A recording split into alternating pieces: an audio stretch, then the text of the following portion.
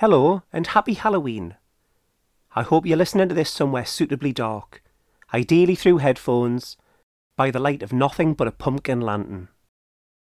Before we begin, I feel it only fair to warn you that this episode, as you can probably tell from the episode title, features graphic detail of horrendous murders committed to women, including the detail from the actual autopsy reports.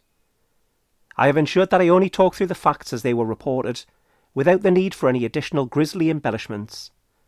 But if you're in any way squeamish, then please heed this warning and consider giving this episode a miss. Also, I know a lot of people listen to podcasts when they're trying to sleep, and I've spoken to people who've told me that they like to listen to How Haunted while dozing off. This episode is in no way suitable listening if you're trying to sleep.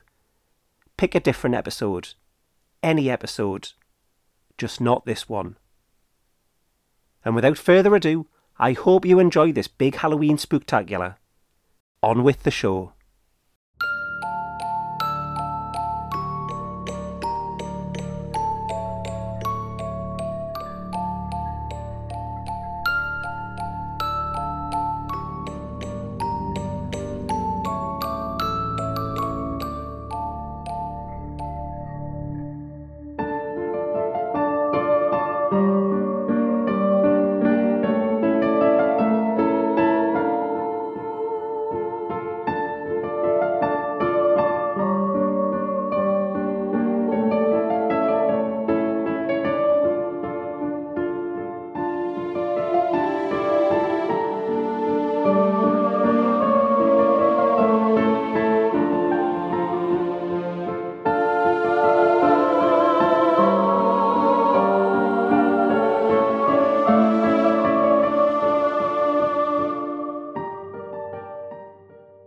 The scariest night of the year is finally here.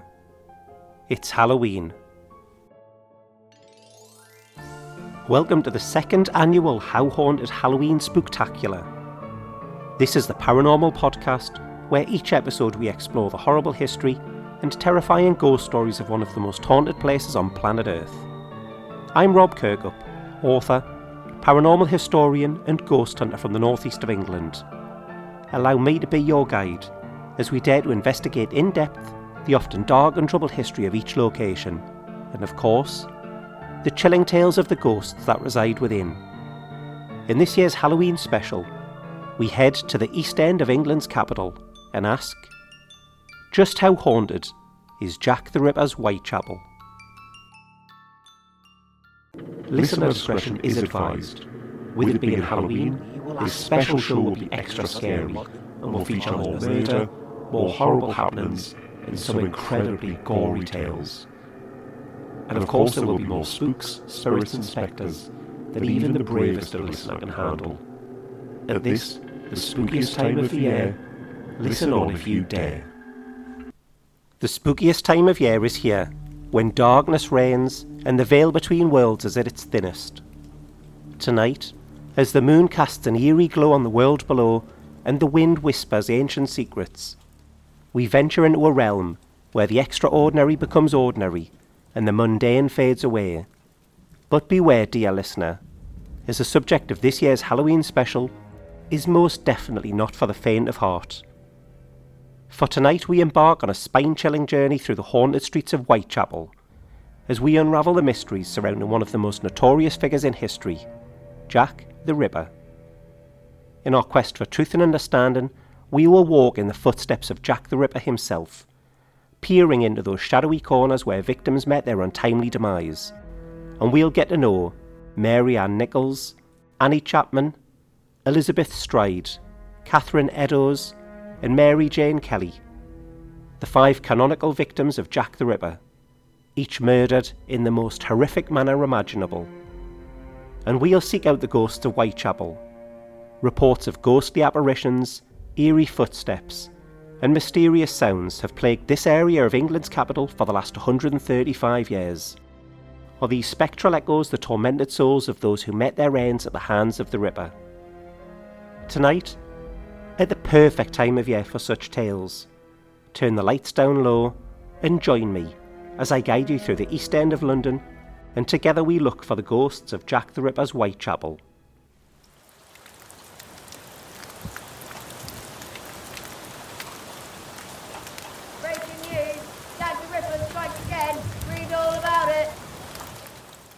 Whitechapel is in East London and takes its name from the church St Mary Matfelin, which, like the nearby White Tower of the Tower of London, was at one time whitewashed to give it a prominent and attractive appearance.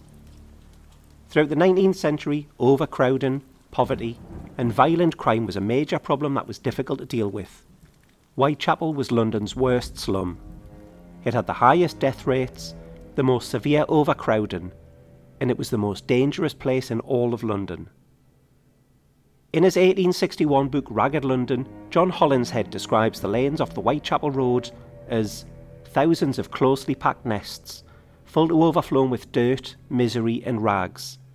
Children play in the streets, their fathers and mothers mope in cellars or garrets, their grandparents huddle and die in the same miserable dustbins.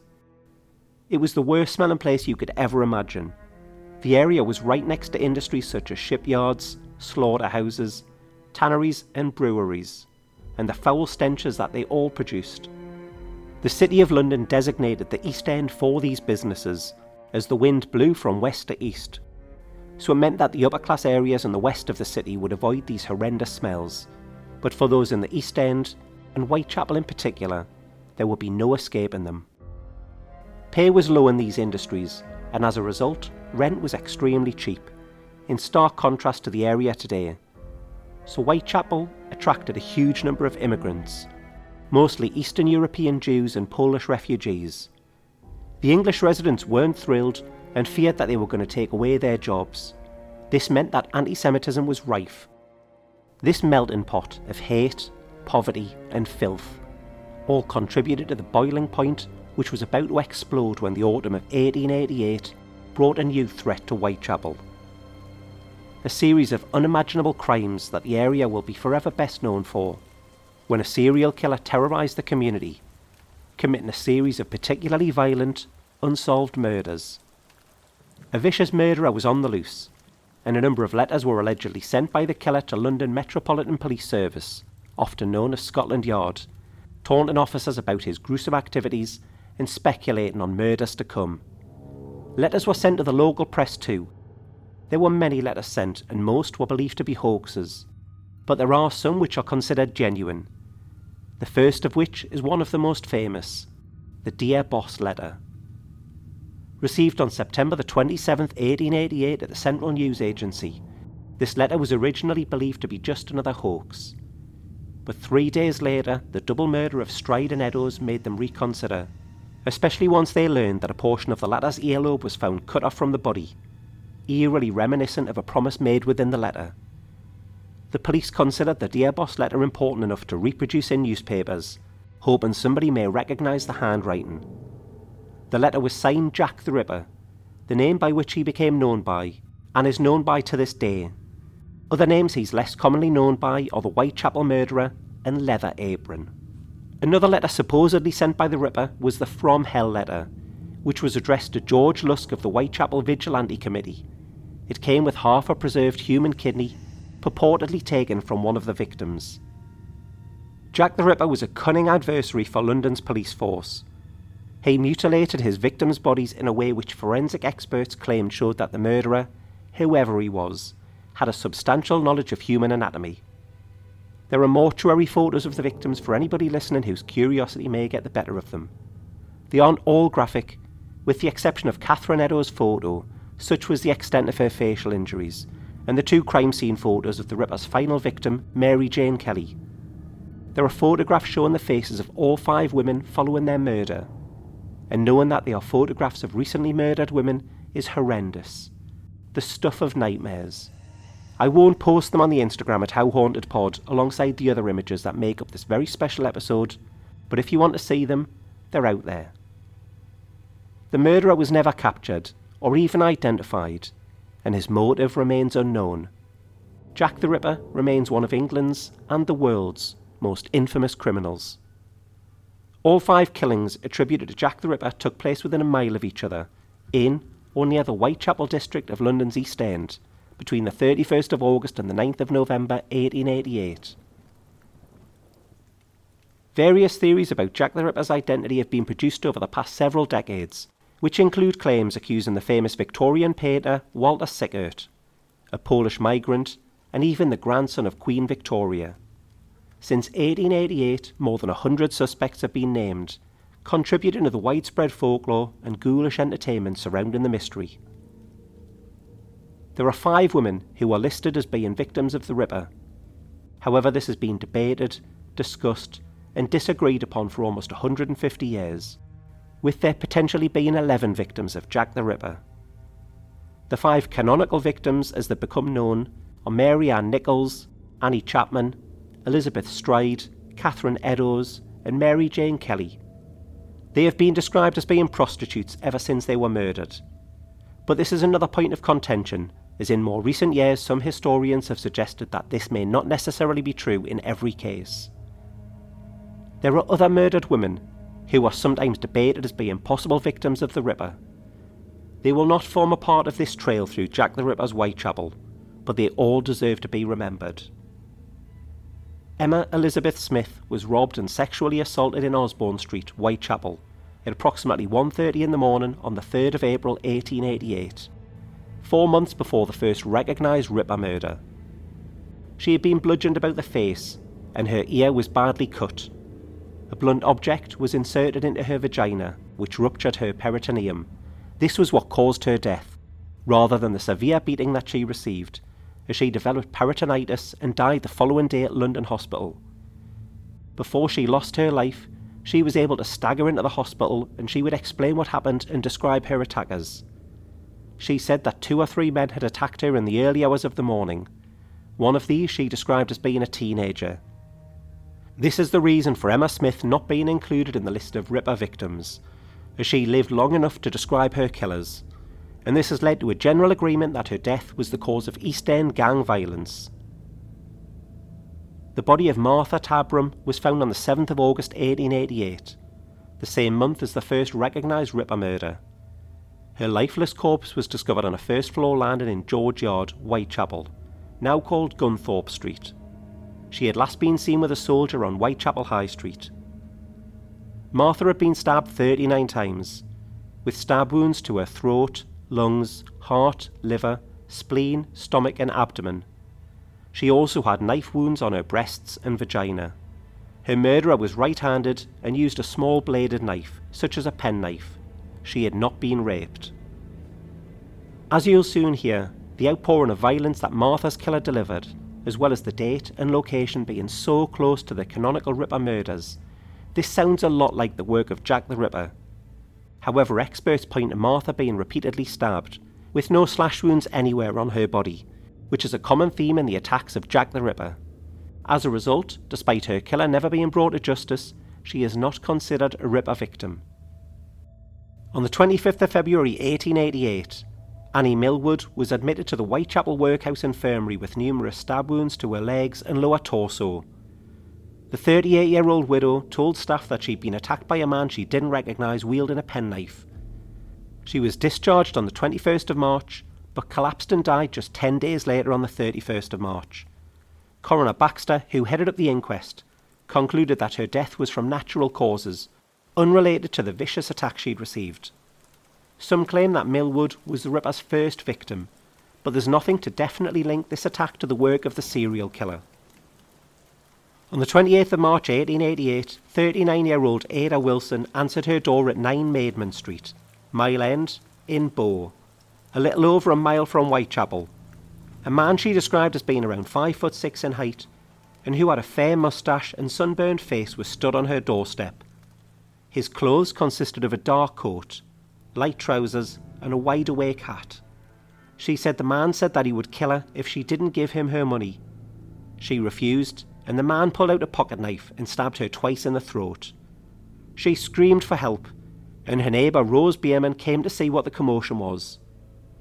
The man wasn't caught, and despite newspapers reporting that she was in a dangerous condition and it was thought impossible that she could recover, she made a full recovery. Some claim that Ada was a dressmaker, while some claim that she was a prostitute, seeing men at her home. This was discounted as the work of the Ripper, due to his motive not appearing to be robbery, but some have theorised that it's possible that Ada's claim that he was demanding money might not be entirely true, if he had came to her home as a client and she was simply looking to protect her reputation. The murder of Mary Jane Kelly on the 9th of November 1888 is widely considered to be the final victim of Jack the Ripper.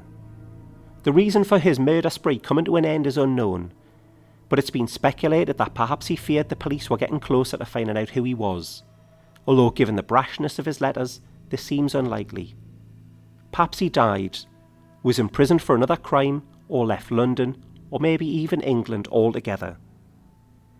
But the Whitechapel murder files detail another 4 murders that occurred after the canonical 5, those of Rose Milett, Alice Mackenzie, the Pinchin Street torso, and Frances Coles. The body of 26-year-old Rose Milett was found in Clark's Yard High Street, Poplar, a few miles from Whitechapel, on the 20th of December 1888. The cause of her death was strangulation. The crime scene showed no sign of a struggle, and it looked like she may have committed suicide hanging herself by her collar.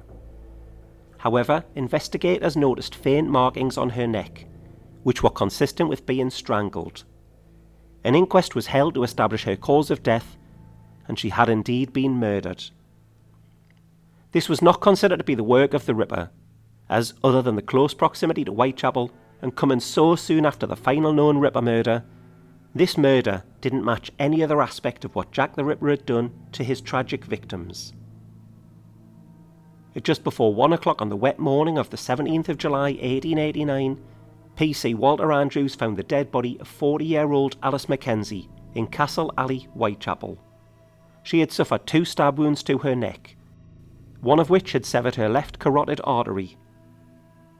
She had minor cuts and bruises on her body consistent with the struggle that had clearly taken place. One of these was a 7-inch cut from her navel up to her left breast. Thomas Bond, who was one of the examining pathologists, declared that the Ripper was back and that he had taken his 6th victim. But George Bagster Phillips, his colleague, an examiner of 3 previous Ripper victims, said that this was not the work of Jack the Ripper. He pointed to this likely being the work of a left-handed killer, whereas the Ripper murders were committed by somebody right-handed, and the 5 canonical victims were all killed with much deeper and longer injuries, which cut down the spinal column, and that wasn't the case here. Poor Alice's demise has been debated long and hard ever since, with opinion pretty much divided. Some suggested that it's possible the killer copied the modus operandi of Jack the Ripper, perhaps to confuse those investigating the murder, or maybe it was a sick fan looking to add to the furore. On the 10th of September 1889, a corpse was discovered beneath a railway arch in Pinchin Street in Whitechapel.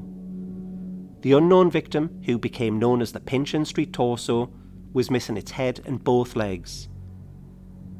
It was determined that she was a woman, aged somewhere between 30 and 40-year-old. She had been badly beaten shortly before she was murdered, evidenced by bruising on the victim's back, hips and arms. Her abdomen had been mutilated. She was not killed at that spot. Her incomplete remains had been transferred to the remote location shortly after her death, and she had been killed roughly 1 day before being discovered. Her missing head and legs were never found, and her identity remains a mystery. Another horrifying discovery of another woman's torso missing a head and other limbs was made on the 2nd of October 1888 in the basement of the new Metropolitan Police headquarters being built in Whitehall. She was quickly nicknamed the Whitehall Mystery.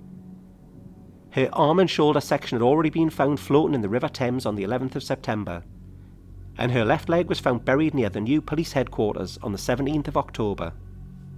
The head and other missing limbs were never found, and she remains unidentified. The case is incredibly similar to the Pinchin Street torso, and they were linked by police who believed that they were hunting a serial killer they dubbed the Torso Killer. There was, and still is, some debate as to whether the Torso Killer and Jack the Ripper could be one and the same sadistic killer. There were a further 2 victims linked to the Torso Killer, and only one of the 4 was ever identified, being that of Elizabeth Jackson, a 24-year-old prostitute from Chelsea whose various body parts were collected from the River Thames over a 3-week period between the 31st of May and the 25th of June 1889. PC Ernest Thompson discovered Frances Cole badly attacked and wounded beneath a railway arch at Swallow Gardens at Whitechapel at 2:15 in the morning on Friday the 13th of November 1891. 25-year-old Frances's throat had been badly cut, which led to a school of thought that the officer had interrupted her attacker in the act of killing the poor young woman. She was alive when found, but died before medical help arrived. Frances was reported to have been a prostitute and had been seen drinking and arguing earlier in the evening with 53-year-old James Thomas Sadler. He was arrested and charged with her murder. The police briefly thought that they had finally captured Jack the Ripper, but on the 3rd of March 1891 he was released due to lack of evidence.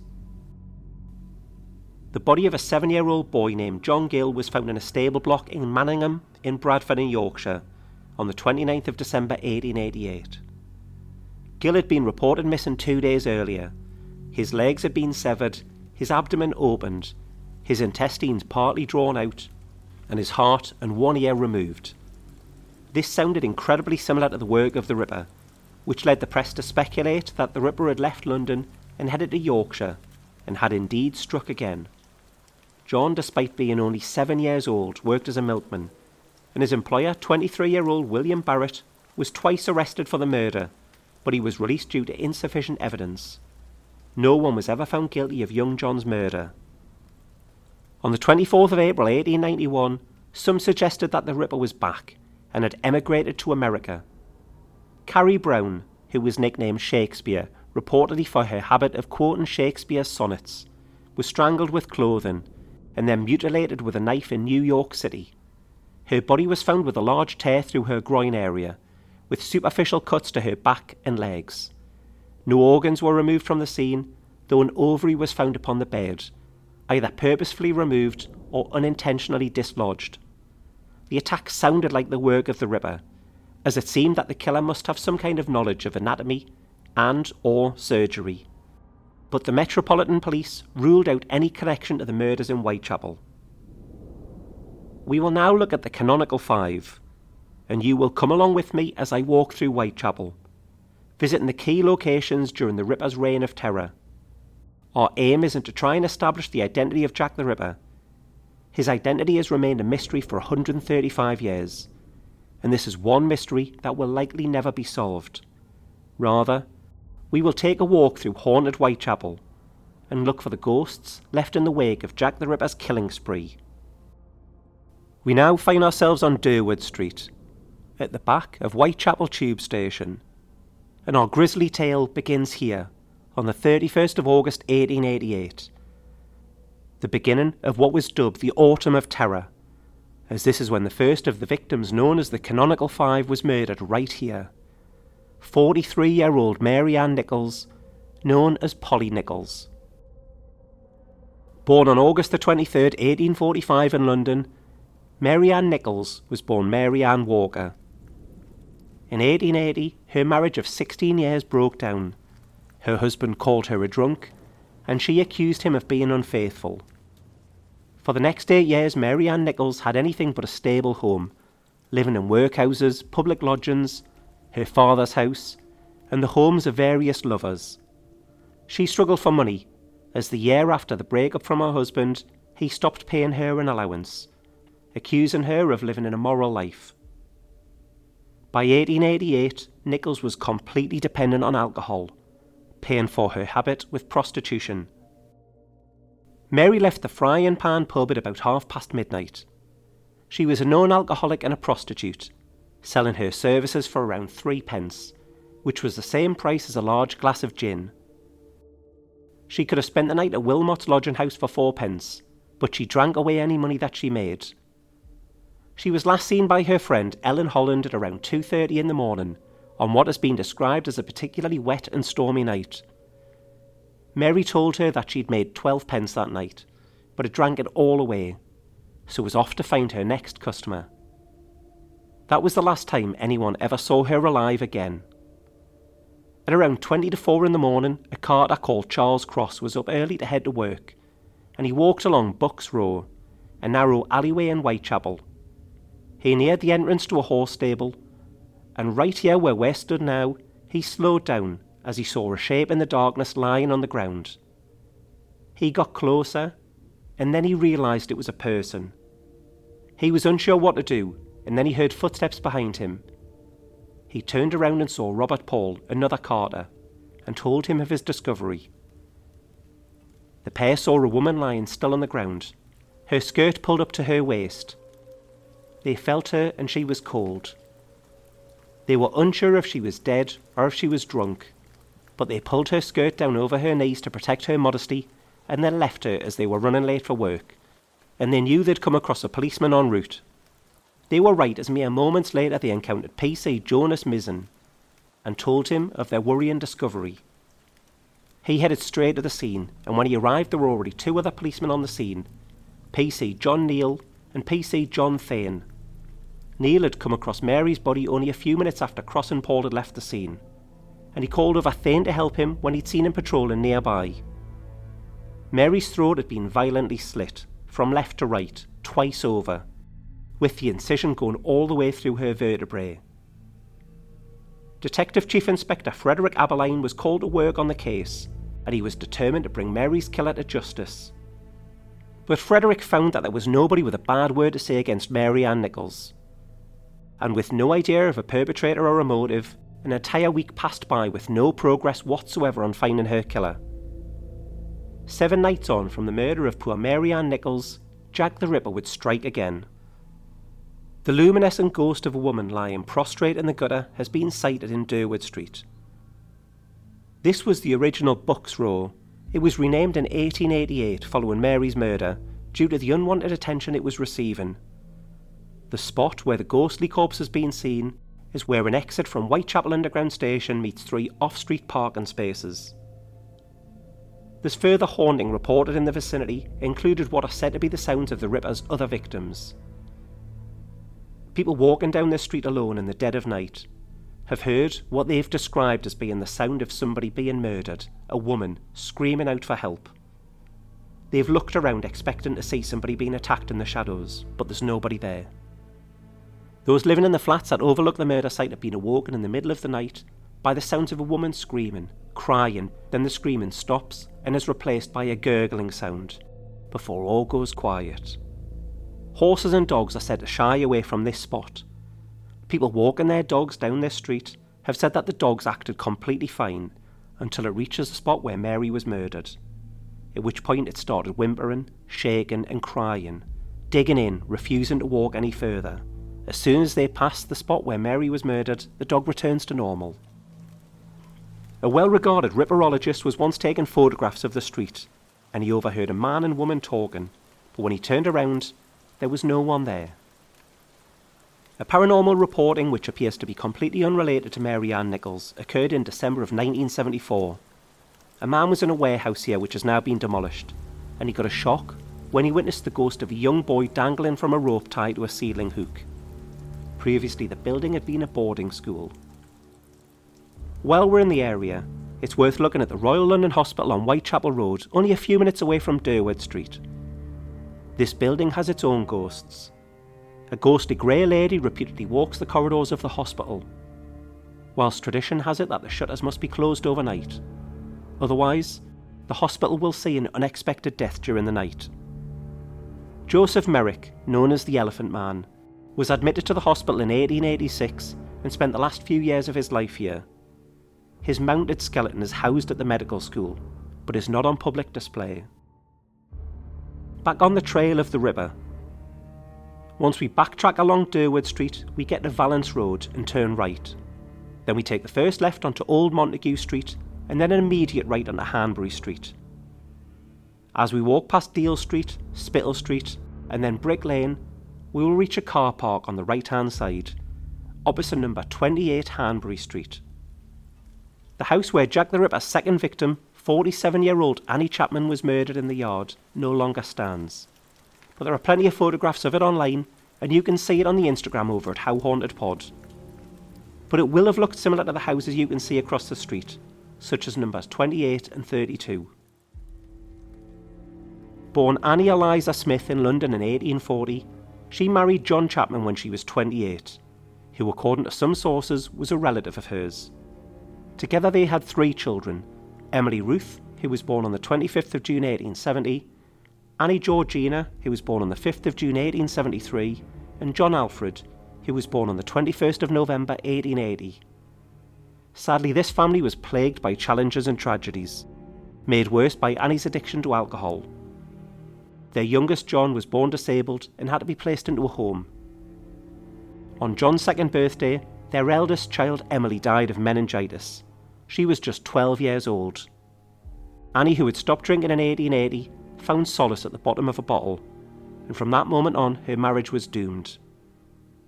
They separated in 1884, and John Chapman was obliged to pay her a weekly allowance of 10 shillings via a post office order.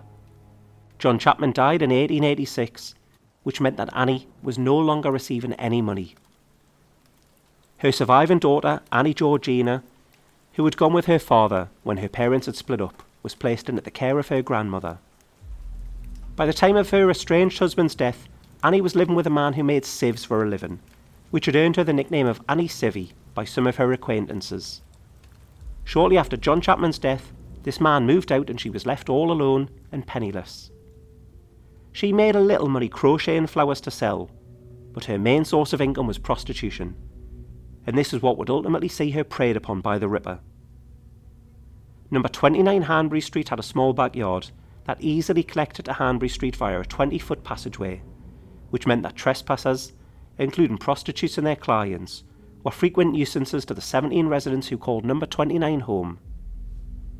At 6 a.m. on the 8th of September 1888, John Davis, who lived at number 29 Hanbury Street, came downstairs and into the back courtyard, where he discovered the body of Annie Chapman splayed out between the steps and the neighbouring fence, with her skirt pulled right up. She was slumped against the fence with her throat slashed and her body cut open from groin to her chest. She was nearly cut in two. He ran out into the street in a panic looking for help, and he shouted out to 3 workmen, James Green, James Kent and Henry John Holland. They ran with him back to the body, and then they all set out separately to find a policeman, although James Kent was so disturbed by what he had seen that he left the others and set out to find a brandy instead to steady his nerves. Henry Holland found a police constable on patrol at Spitalfields Market. He told him what had happened. The Ripper had murdered again.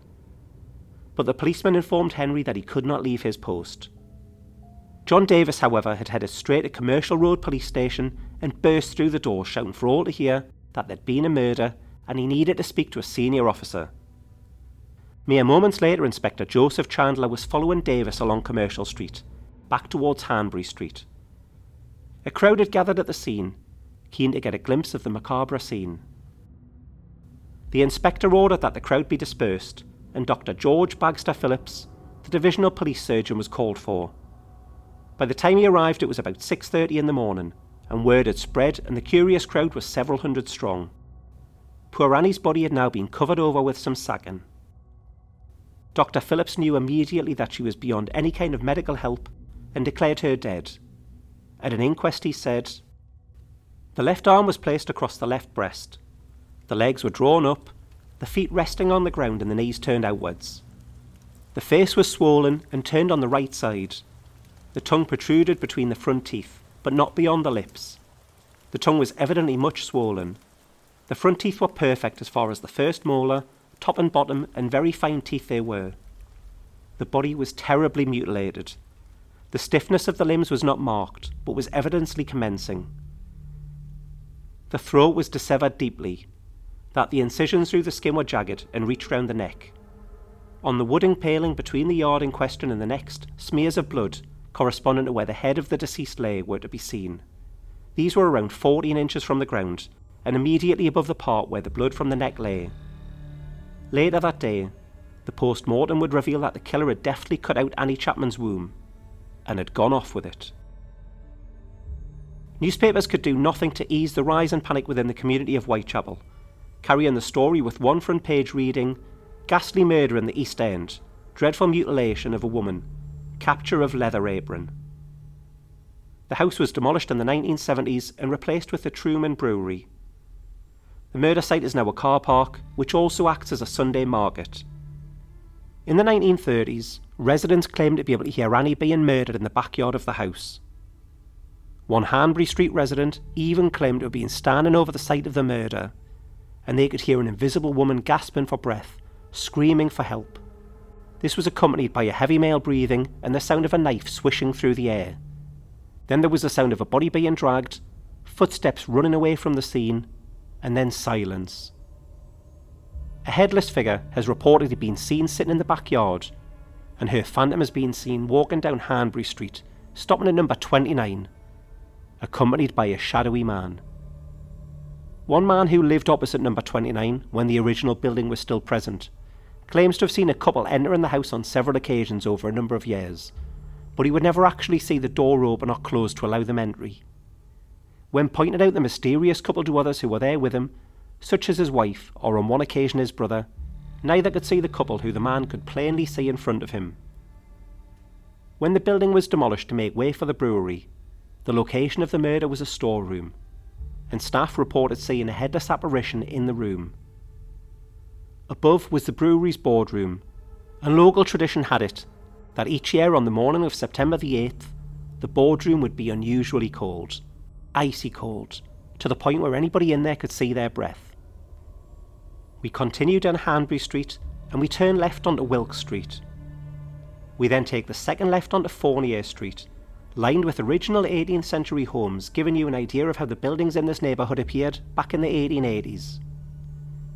We take a right onto Brick Lane and we walk down, stopping when we get to the decorative archway that spans the road.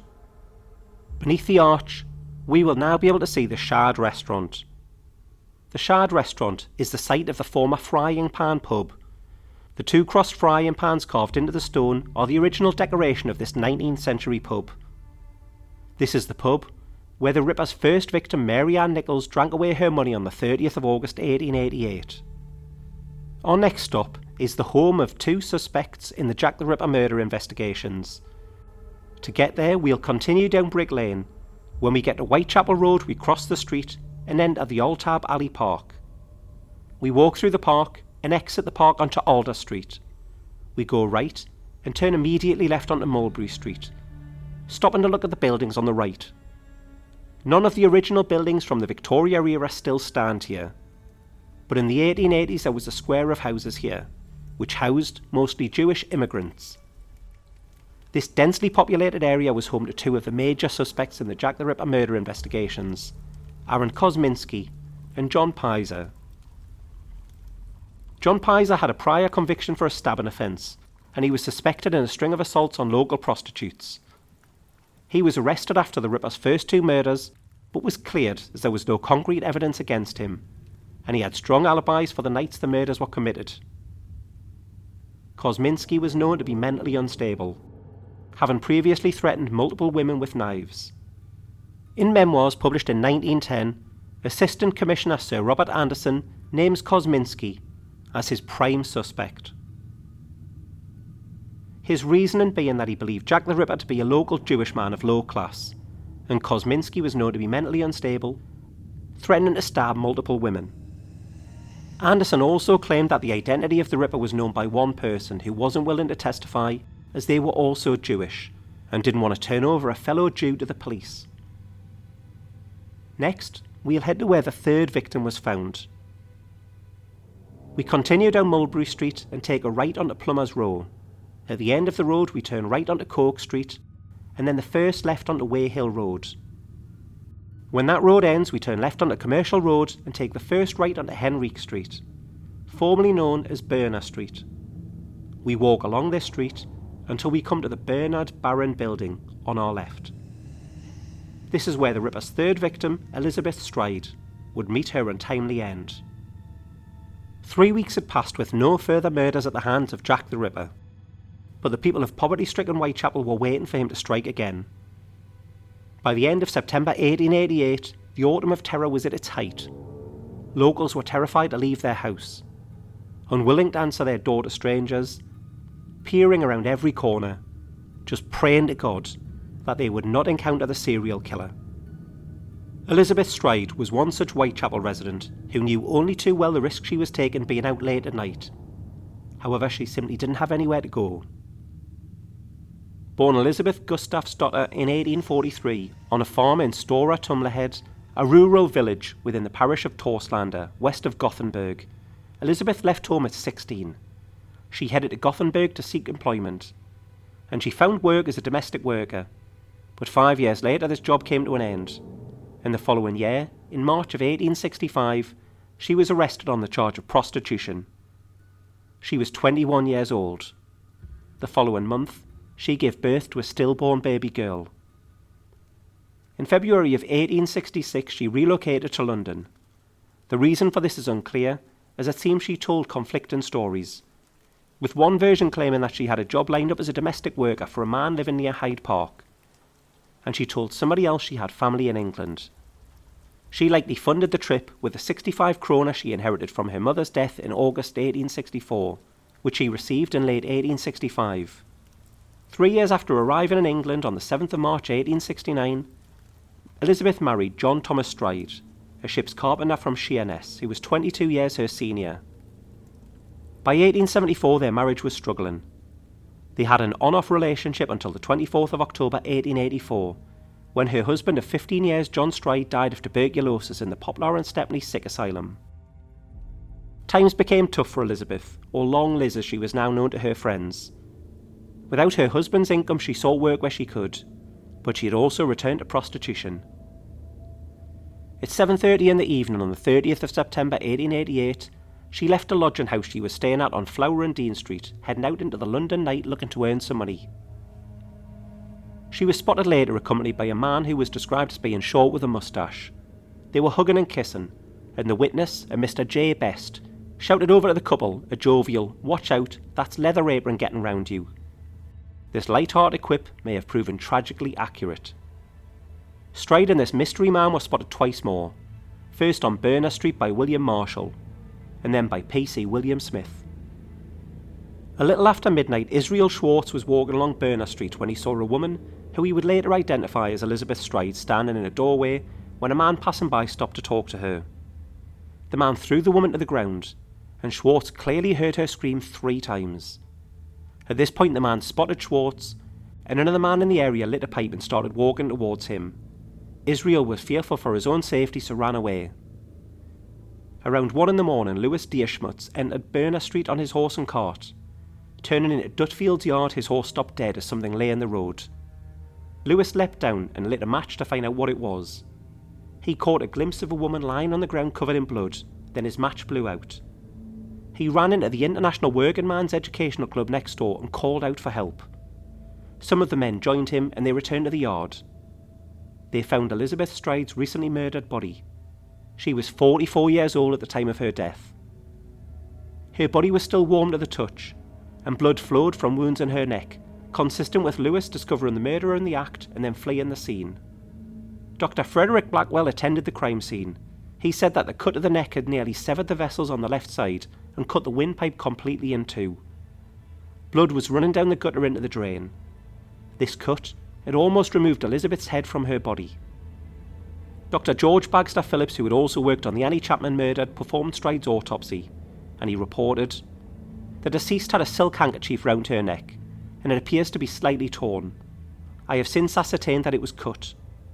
This corresponded with the right angle of the jaw. The throat was deeply gashed and there was an abrasion of the skin about 1.5 inches in diameter, apparently stained with blood under her right arm." Elizabeth had been murdered in the most horrendous fashion, but there was no mutilation, possibly due to the killer being disturbed in the act, but all the same, the police were unsure whether this was the work of Jack the Ripper. Less than an hour later, however, the police would get the confirmation they needed. The confirmation that proved that this was indeed the work of the Ripper, who was most definitely still prowling the streets of Whitechapel. Israel Schwartz, who had seen Elizabeth with a man less than an hour before her murder, and may well be the only person to have gotten a good look at Jack the Ripper, described the man to police. He said he was about 30 years old, with a height of around 5 feet and 5 inches, fair complexion, dark hair, small brown moustache, with a full face and broad shoulders. He was dressed in an overcoat and an old black felt hat with a wide brim. Dutfield's yard was a narrow yard situated between number 40, which was the International Working Men's Educational Club, and number 42 Burner Street. These days, Burner Street has been renamed Henrique Street, after a local benefactor, and the housing on both sides of the street has been cleared to make way for a school. The gates of the school are where Elizabeth Stride breathed her last, and where her body was found. In the weeks and months following the murder, people claimed to be able to hear the ghostly noises of a woman struggling and crying out. People would race to the scene thinking it was the Ripper claiming another victim. However, as they neared the spot, the woman's screams would fade, until they were stood on this spot in total silence. As the years passed by, this occurrence was reported less and less frequent, and by the turn of the century in the year 1900, 12 years after her murder, the reports had stopped altogether. If we retrace our steps to Commercial Street and then take a left, and then follow the road until it dead ends, then take a left onto busy Whitechapel Street, passing Aldgate Station, then Aldgate East Station, we'll reach the church of St Botolph without Aldgate Church. In 1888, prostitution was against the law but was incredibly common, as for many women living in Whitechapel, it was their only way of making any money. So despite it being illegal, 2 rules were set, and providing these were followed, the police would turn a blind eye. Prostitutes could not loiter or stay in a single place for a long time. They always had to keep moving. The customers had to approach them. The women could not solicit men. As a result, a system was put in place that quite literally revolved around the St Botolph without Aldgate Church. This church essentially became Whitechapel's red light district, as the prostitutes had to keep moving, so would simply circle the church repeatedly until a customer came along. Up to 200 prostitutes a night could be found here circling this very church. The last time Jack the Ripper's 4th victim was seen alive, she was circling this church. Let's move on and head to the sorry site where she met her end in the worst imaginable manner. We turn left leaving the church and between the buildings until the space opens up in Mitre Square. At 1:45 in the morning, less than an hour after Elizabeth Stride's body had been found, PC Edward Watkins happened upon a grisly discovery in the southwest corner of Mitre Square. Catherine Eddowes had led a difficult life. She was born in Wolverhampton in 1842 as one of 10 siblings. Her mother died of tuberculosis in 1855, aged only 42, and her father died in 1857 when Catherine was just 15. At such a young age, she was separated from most of her brothers and sisters when she was placed into a workhouse for orphans with 3 of her siblings. When she was 26 years old, she moved to London in 1868 with her husband Thomas Conway and their 2 children. A third would follow in 1873. By 1880, her marriage had broken down, caused largely by Catherine's heavy drinking, and she was living with a new partner, John Kelly. As was the case for so many women in Whitechapel, money was hard to come by, so she took to prostitution to pay her way, when her occasional domestic work proved difficult to find. At 8:30 on the evening of the 29th of September 1888, 46-year-old Catherine Eddowes was found lying in the pavement outside 29 Aldgate High Street by PC Lewis Frederick Robinson, surrounded by a crowd. She was drunk to the point where she could not stand up. She was taken to Bishopgate Police Station where she was held in a cell until she was deemed sober enough to be released. By around 1 o'clock in the morning, roughly the same time that Elizabeth Stride's corpse was being discovered, Eddowes had sobered up sufficiently and headed out into the Whitechapel night. At 1:35 a.m, she was seen in a narrow walkway named Church Passage. 3 men, Joseph Lowens, Joseph Hyam Levy, and Harry Harris had just left the Imperial Club in Duke's Place on Duke Street. Lowend would later describe what he saw. Catherine Eddowes was wearing a black bonnet and a jacket, and she was standing talking to a man of medium build with a fair moustache at the entrance to Church Passage, which led southwest from Duke Street into Mitre Square. The man was around 30 years old. He was around 5 feet 7 inches in height, and he was wearing a pepper and salt coloured loose jacket, a grey peak cloth cap, and reddish neckerchief. Lowens said that he felt like he was looking at a sailor. The 3 men didn't see anything out of the ordinary, so left the man and the woman to their business and headed home.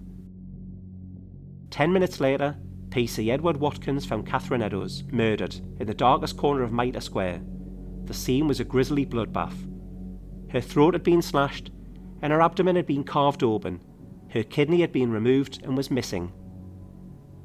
The City Police Surgeon Dr. Frederick Gordon Brown performed the autopsy, and he wrote that her face was very much mutilated. Both eyelids were cut through, and the tip of her nose was all but removed by an oblique cut from the bottom of the nasal bone to where the wings of the nose join onto the face. The same cut divided the upper lip and extended through the substance of the gum over the right upper lateral incisor tooth.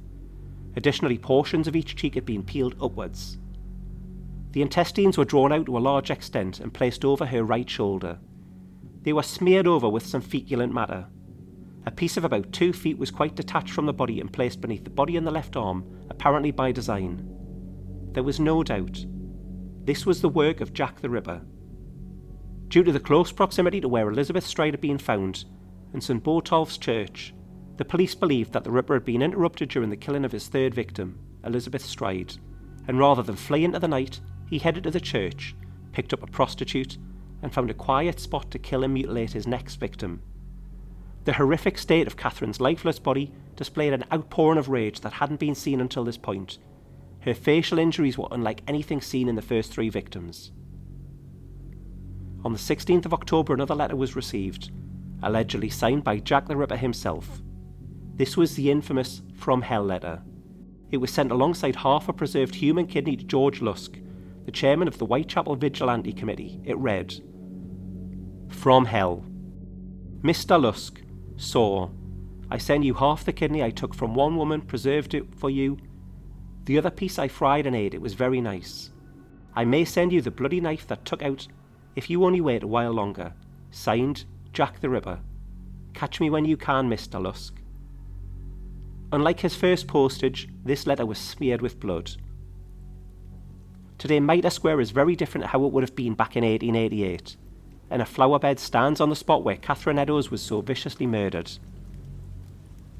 Some claim that the cobbles in the square on the spot of the murder, in that southwest corner, glowed blood red on the anniversary of Catherine's murder. Sometimes, the apparition of Catherine's badly mutilated body can be seen lying in the gutter in the early hours on the morning of the 30th of September, in what seems to be a never-ending spectral replay of the horrendous attack. Some have claimed to see a terrible scene, a badly mutilated body lying in the street. They look around hoping to spot somebody they can call on for help, but when they look back, the body is gone. One report came from a medical student who was taking a shortcut through Mitre Square one night and spotted what he thought to be a pile of clothes lying in the street, but when he got nearer, he realised it was a person, a woman. When he got nearer still, she simply faded away to nothing before his very eyes. On another occasion, a young couple were passing through Mitre Square when they heard a disturbance. Looking at the sound, they saw a shadowy figure run away from them. They neared where he had been and saw something lying in a darkened corner. When they got closer still, they stopped in their tracks. It was the still body of a woman.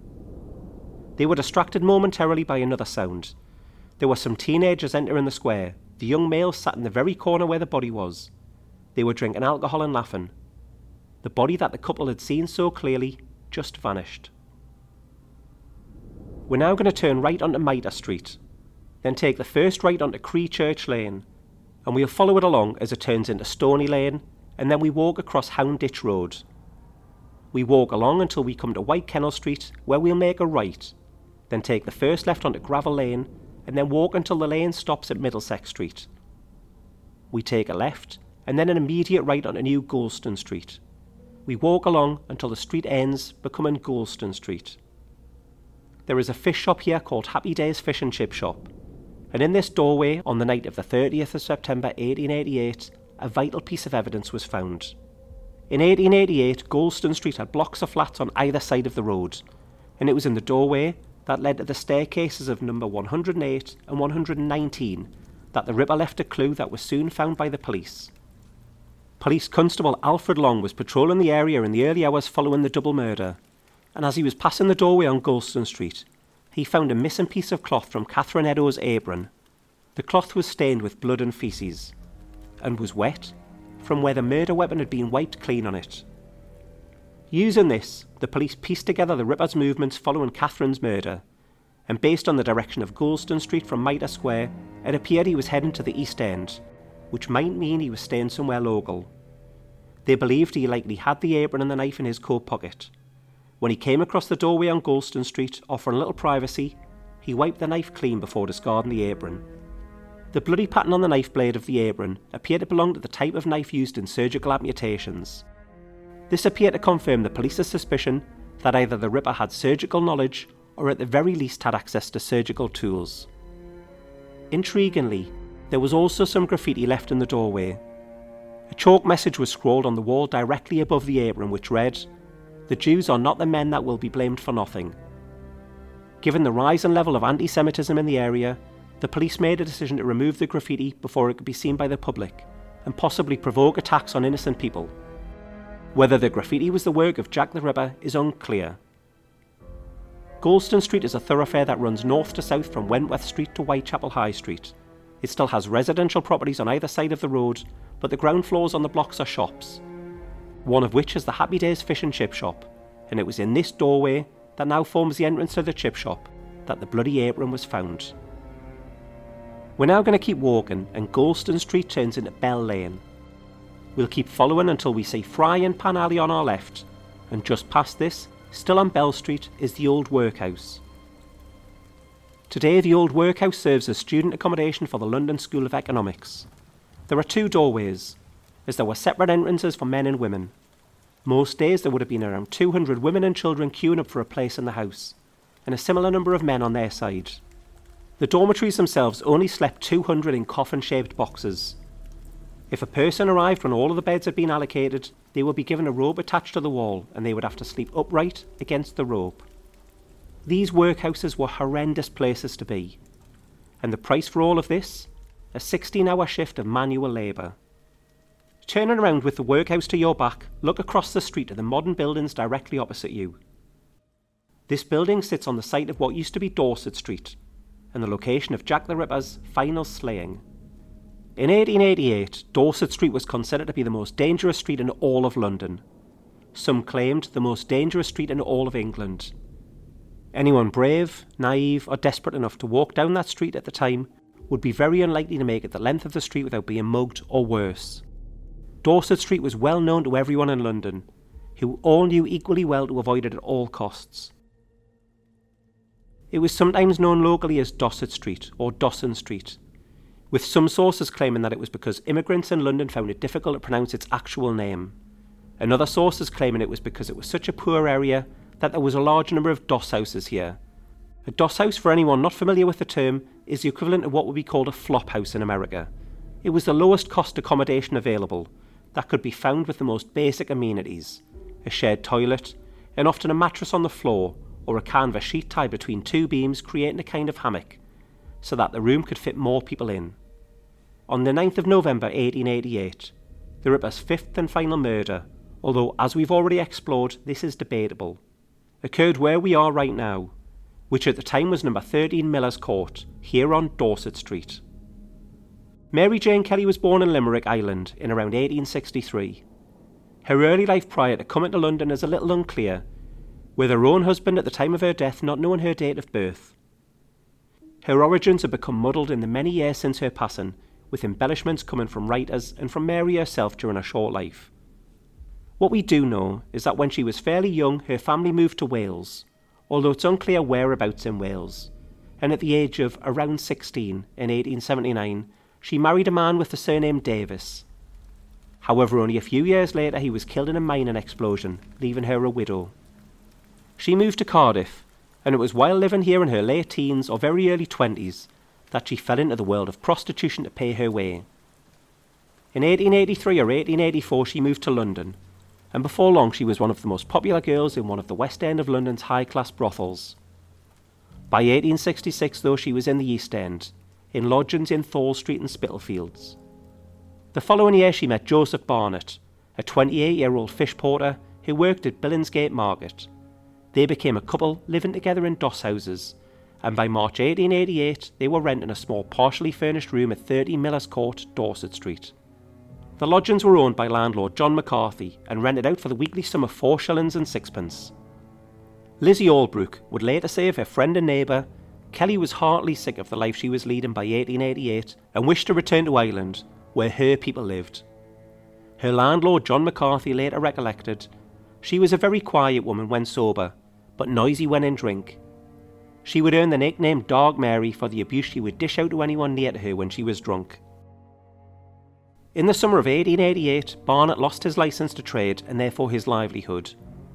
The reason why this happened is unclear, but the most commonly reported reason is that he was caught stealing. It meant that suddenly the couple had no income. Mary did what she felt she had to in order to keep a roof over their head. She returned to prostitution.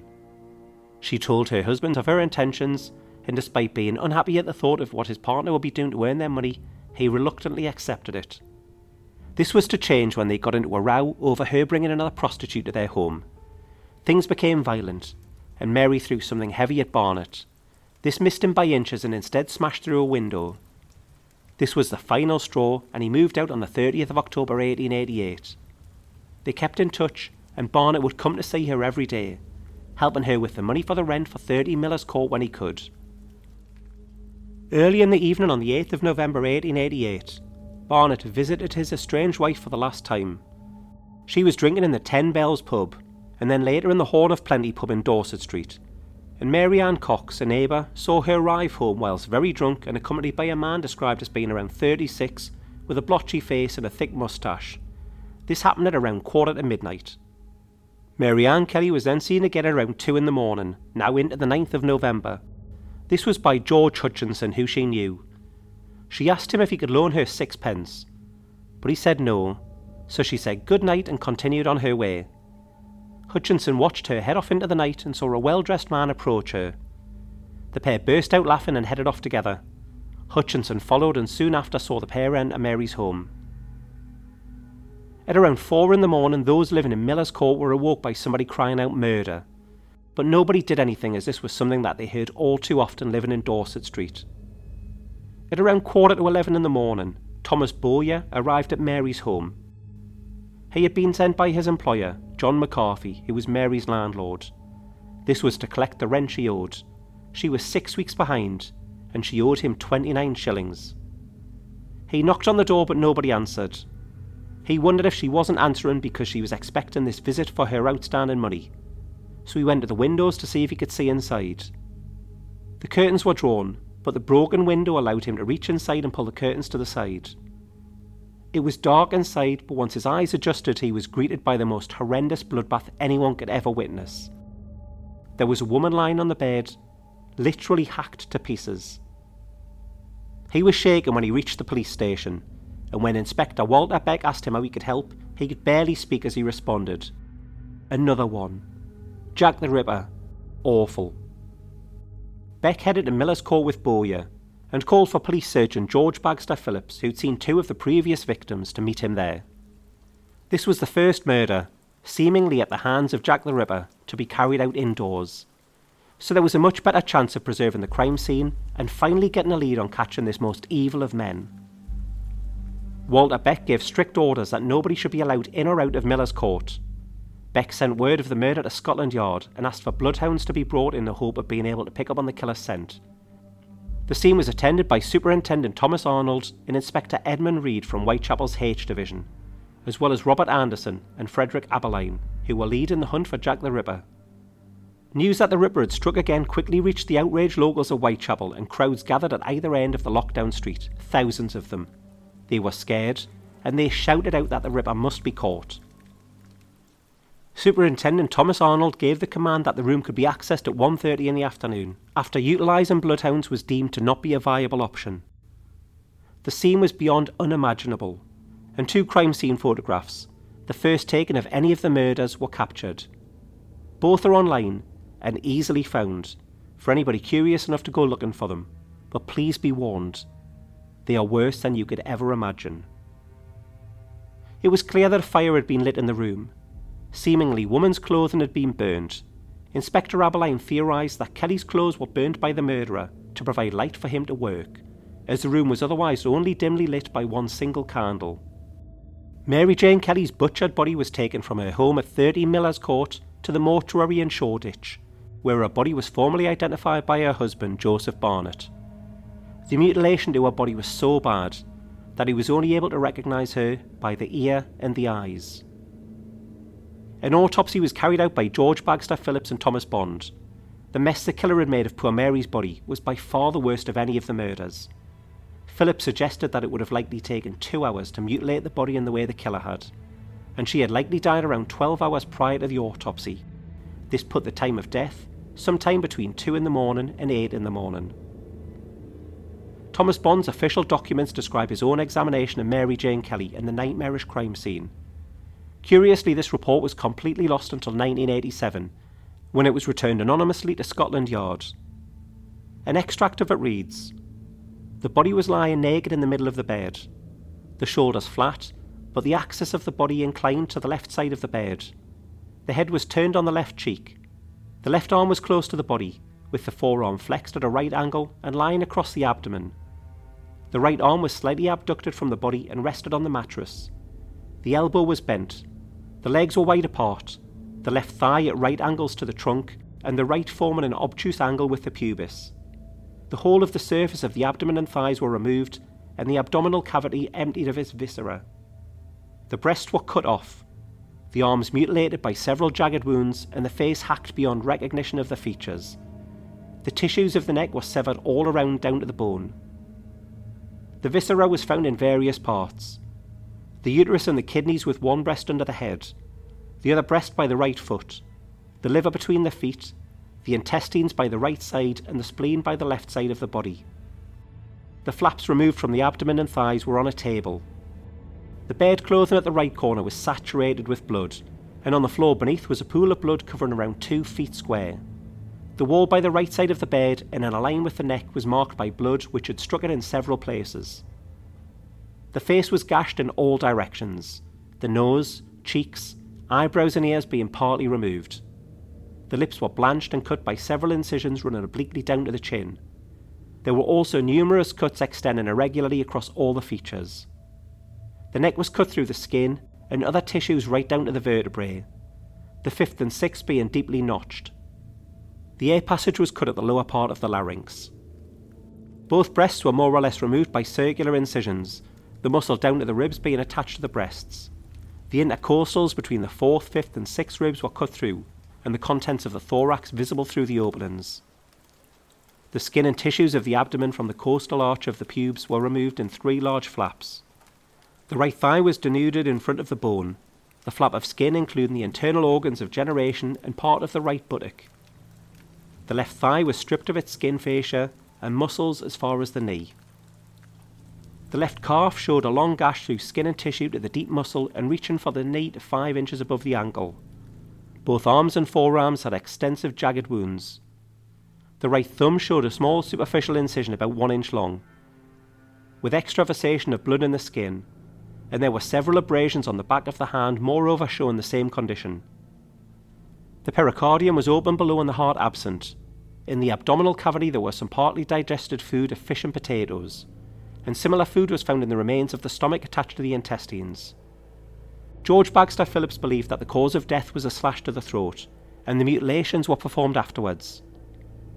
Bond stated in a report that the knife used was about 1 inch or 25 millimeters wide, and at least 6 inches or 150 millimeters long. But he did not believe that the murderer had any medical training or knowledge. He wrote, "In each case the mutilation was inflicted by a person who had no scientific nor anatomical knowledge. In my opinion, he does not even possess the technical knowledge of a butcher or horse slaughterer, or a person accustomed to cut up dead animals." Mary Jane Kelly was around 25 when she was brutally murdered, and she was the last of Jack the Ripper's known victims.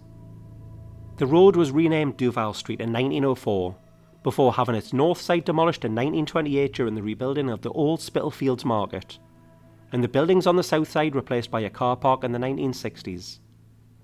The site was built over during redevelopment of the Fruit and Wool Exchange in the 2010s.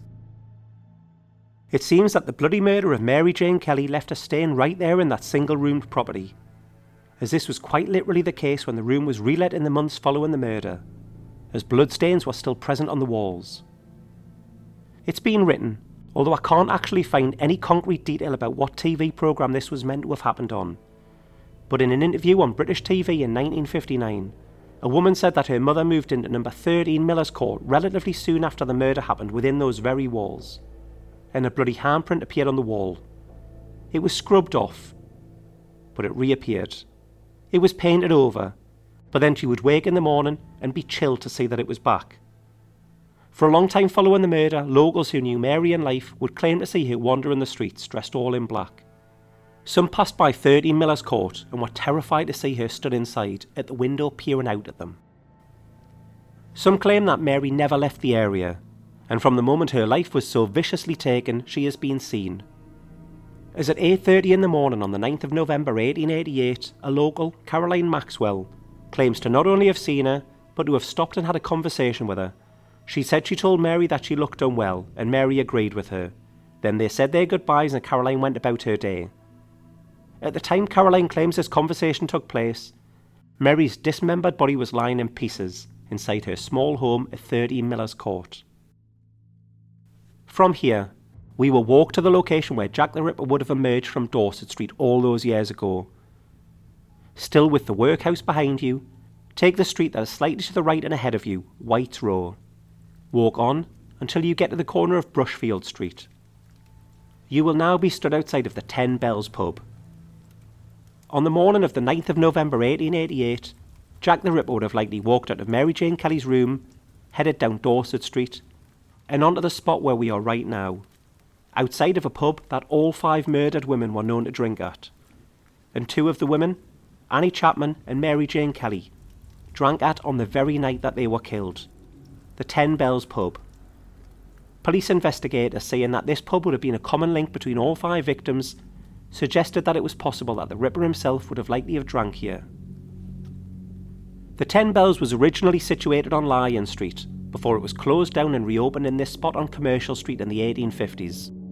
The now Grade 2 listed building was named for a church nearby, which increased the number of bells to, as you can probably guess, 10. One of the murdered women is said to haunt the pub, Annie Chapman, where she had her last drink before losing her life at the hands of the Ripper. Today she is seen sitting at the bar, and staff claim to know that she's present when a cool breeze swirls all around the bar, even on the hottest summer's day. Personal items have simply vanished when they were right there a moment earlier, and staff are often pushed by unseen hands. This is blamed on Annie, but it could just as easily be the work of one of the pub's other phantoms. The spirit of a Victorian-era man. Who he is completely unknown, but he is most commonly seen in the upper floors, which since the 1990s are a living area for the pub's owners and staff. Terrifyingly, he is known to crawl into bed alongside sleeping women. When they awake, they scream out to see a man lying next to them. He turns to face them and grins at them with black rotten teeth. Then he vanishes in an instant. The pub's other ghost isn't seen, but is often heard. The crying of a baby. The crying is heard coming from inside rooms that are known to be empty, and as soon as anybody opens the door to the rooms, the crying just stops. No one knows who the tragic tot is, or why he can't leave the 10 Bells pub.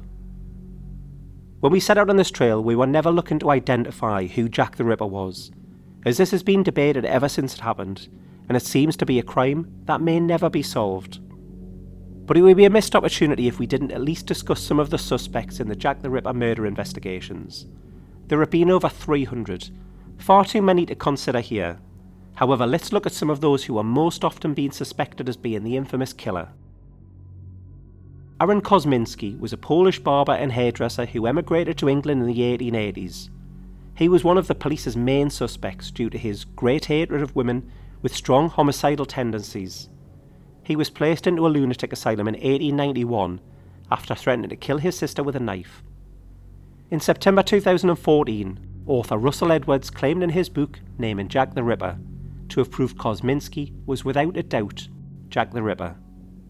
A silk shawl came up for auction in 2007. This was said to have been left at the scene of the murder of Catherine Eddowes and was covered in blood and semen.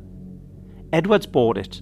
He gave it to a biochemist at Liverpool John Moores University, and the results, when compared to the living relatives of Kosminski and Eddowes, were conclusive. Kosminski was the killer. These claims were challenged by geneticists, saying that it was impossible to assess the claims because few technical details about the analysis of genetic samples from the shawl were available. Further tests were carried out in 2019, and the forensic scientists at the university were even more convinced they had the right man. This wasn't the first time that modern-day forensic testing had been applied to evidence from 1888 in the hope of identifying the Ripper once and for all. DNA samples taken from letters supposedly sent by the serial killer to police were tested, and based on this, the painter Walter Sickert was singled out, although many experts believe those letters to be fake. Another genetic analysis of the letters claimed the murderer could have actually been a woman. Of course, we have no idea who handled those letters 135 years ago. Further evidence was uncovered in December of 2019 when a letter written in 1889 was found inside a book on the other side of the world in Australia, specifically in the University of Melbourne's Theology Department. One of the arguments against Kosminski being the killer was the belief that he wasn't an aggressive man. But this letter, sent in 1889 from a Reverend William Patrick Dott, a church administration assistant who went on to become a priest, tells of an attack on a woman named Mary by a Kosminski who ran screaming at her with scissors in the East End. And I quote, "It's a wonder he hasn't hung for what he did to those poor girls." Are we getting any closer to being able to conclusively determine who Jack the Ripper really was? It's been so long since the murders happened that it does seem implausible, but as evidenced here, new information and evidence is still turning up. Other primary suspects for being Jack the Ripper include David Cohen, who was a 23-year-old Polish Jew whose incarceration at Colney Hatch Lunatic Asylum on the 7th of December 1888 roughly coincided with the end of the murders. He was an unmarried tailor, and Cohen was described as a violently antisocial, poor East End local.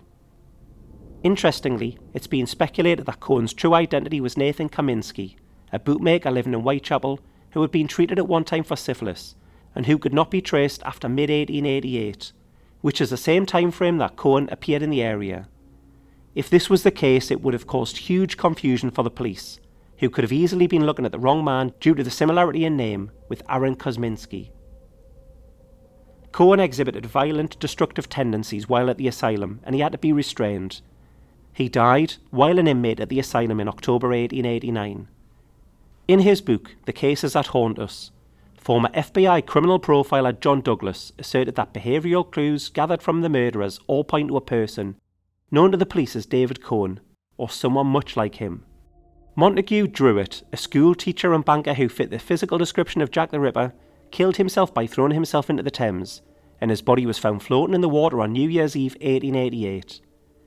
His own family suspected him of being the Ripper, as he was said to be sexually insane. He was homosexual, and it's thought that this was the cause of him taking his own life. But the timing so soon after the final Ripper killing was what led him to being named by the police as a suspect. There is no other known evidence that points Druitt to being the Ripper. Michael Ostrog was a Russian-born professional conman and thief. He used numerous aliases and assumed titles. Among his many dubious claims was that he had once been a surgeon in the Russian Navy. The police thought him to be a suspect, although there's no evidence to prove he even committed a violent crime. Author Philip Sugden discovered prison records showing that Ostrog was jailed for petty offences in France during the 3-month period of the Ripper murders. John Pizer was a Polish Jew who worked as a bootmaker in Whitechapel in the early days of the Whitechapel murders. He had a prior conviction for a stabbing offence, and Police Sergeant William Thick apparently believed that he had committed a string of minor assaults on prostitutes. Thick arrested Pizer on the 10th of September after the first 2 murders, even though the investigating inspector reported that there is no evidence whatsoever against him. He was cleared of suspicion when it turned out that he had alibis for 2 of the murders, and in fact he'd been in the presence of a policeman at the time of the second murder. Another suspect was Prince Albert Victor, Queen Victoria's eldest son, who had a rumoured child with a Whitechapel prostitute.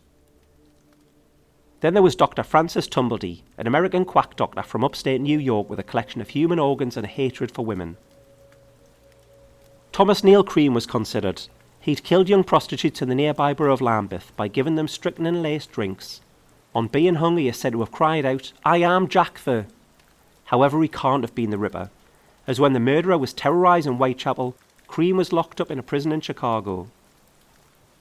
There are so many more, and even a suggestion of a Jane the Ripper rather than a Jack. This was a theory championed by Sherlock Holmes author Arthur Conan Doyle. Ripperologists have assembled a varied lineup of suspects, which seem to keep growing and include some remarkable theories. One such outlandish claim is that the Ripper was not a man, but an ape who had escaped from the zoo. Another suggestion is that Charles Dodgson was the killer. Dodgson, better known by his pseudonym Lewis Carroll, and the author of Alice's Adventures in Wonderland.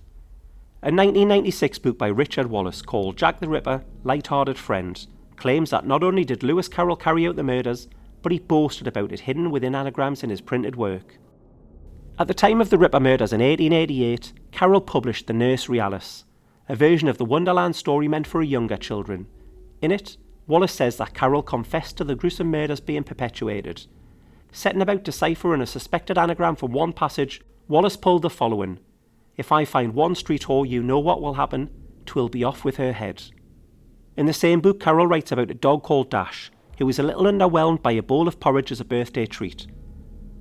So we went to the cook, and we got her to make a saucer full of nice oatmeal porridge, and then we called Dash into the house, and we said, "Now Dash, you're going to have your birthday treat."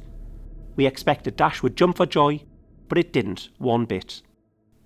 Wallace deciphers the paragraph, which he claims now says, "O wee Thomas Bain, Charles Dodgson, coited into the slain, nude body expected to taste, devour, enjoy a nice meal of a dead whore's uterus. We made do, found it awful, wan and tough like a worn, dirty goat hog. We both threw it out. Jack the Ripper." More recent suspects include American serial killer H.H. Holmes, notorious for several gruesome murders during the 1893 Chicago World's Fair. It is also claimed that he was in London practicing on those innocent, unfortunate women during 1888. While the fascination with this case endures, it remains one of history's great unsolved mysteries, and it is possible that the true identity of Jack the Ripper will forever remain a mystery.